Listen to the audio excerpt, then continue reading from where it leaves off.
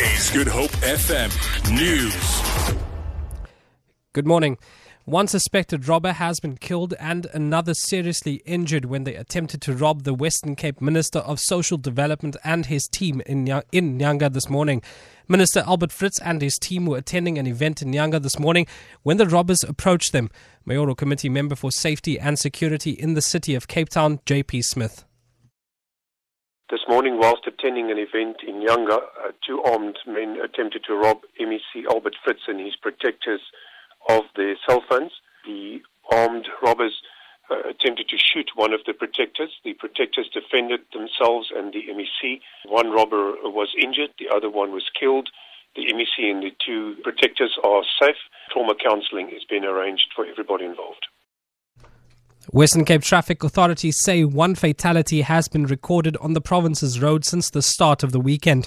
A man died in the early hours of this morning when his car collided with another on the R300 near Cape Town. Provincial Traffic Chief Kenny Africa says they also arrested 9 drunk drivers during roadblocks that were mounted overnight. The highest reading recorded was a reading of 1.93 milligrams per 1,000 millilitres, and that was in George, 8 times over the legal limit. There was only one fatality reported, and that was Audi motor vehicle and a Condor motor vehicle that collided on the R300, and the driver of the Audi motor vehicle lost his life in this accident. Police have arrested a 19-year-old suspect who brutally assaulted a 16-year-old female learner from the Sia Tutuka Secondary School in Ananda, north of Durban. The video of the incident, which is believed to have happened in November last year, has gone viral on social media. It was not reported at the time.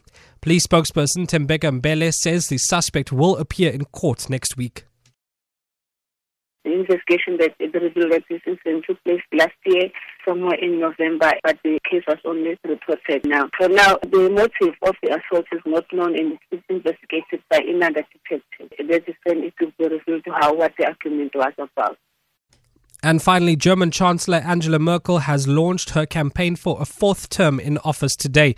She will give an hour-long speech to supporters for her Christian Democrat Party in the western city of Dortmund. It will be the first of a series of rallies she'll hold in the 6-week run-up to the general election. For Good Hope FM News, I'm Adrik Shea Peterson.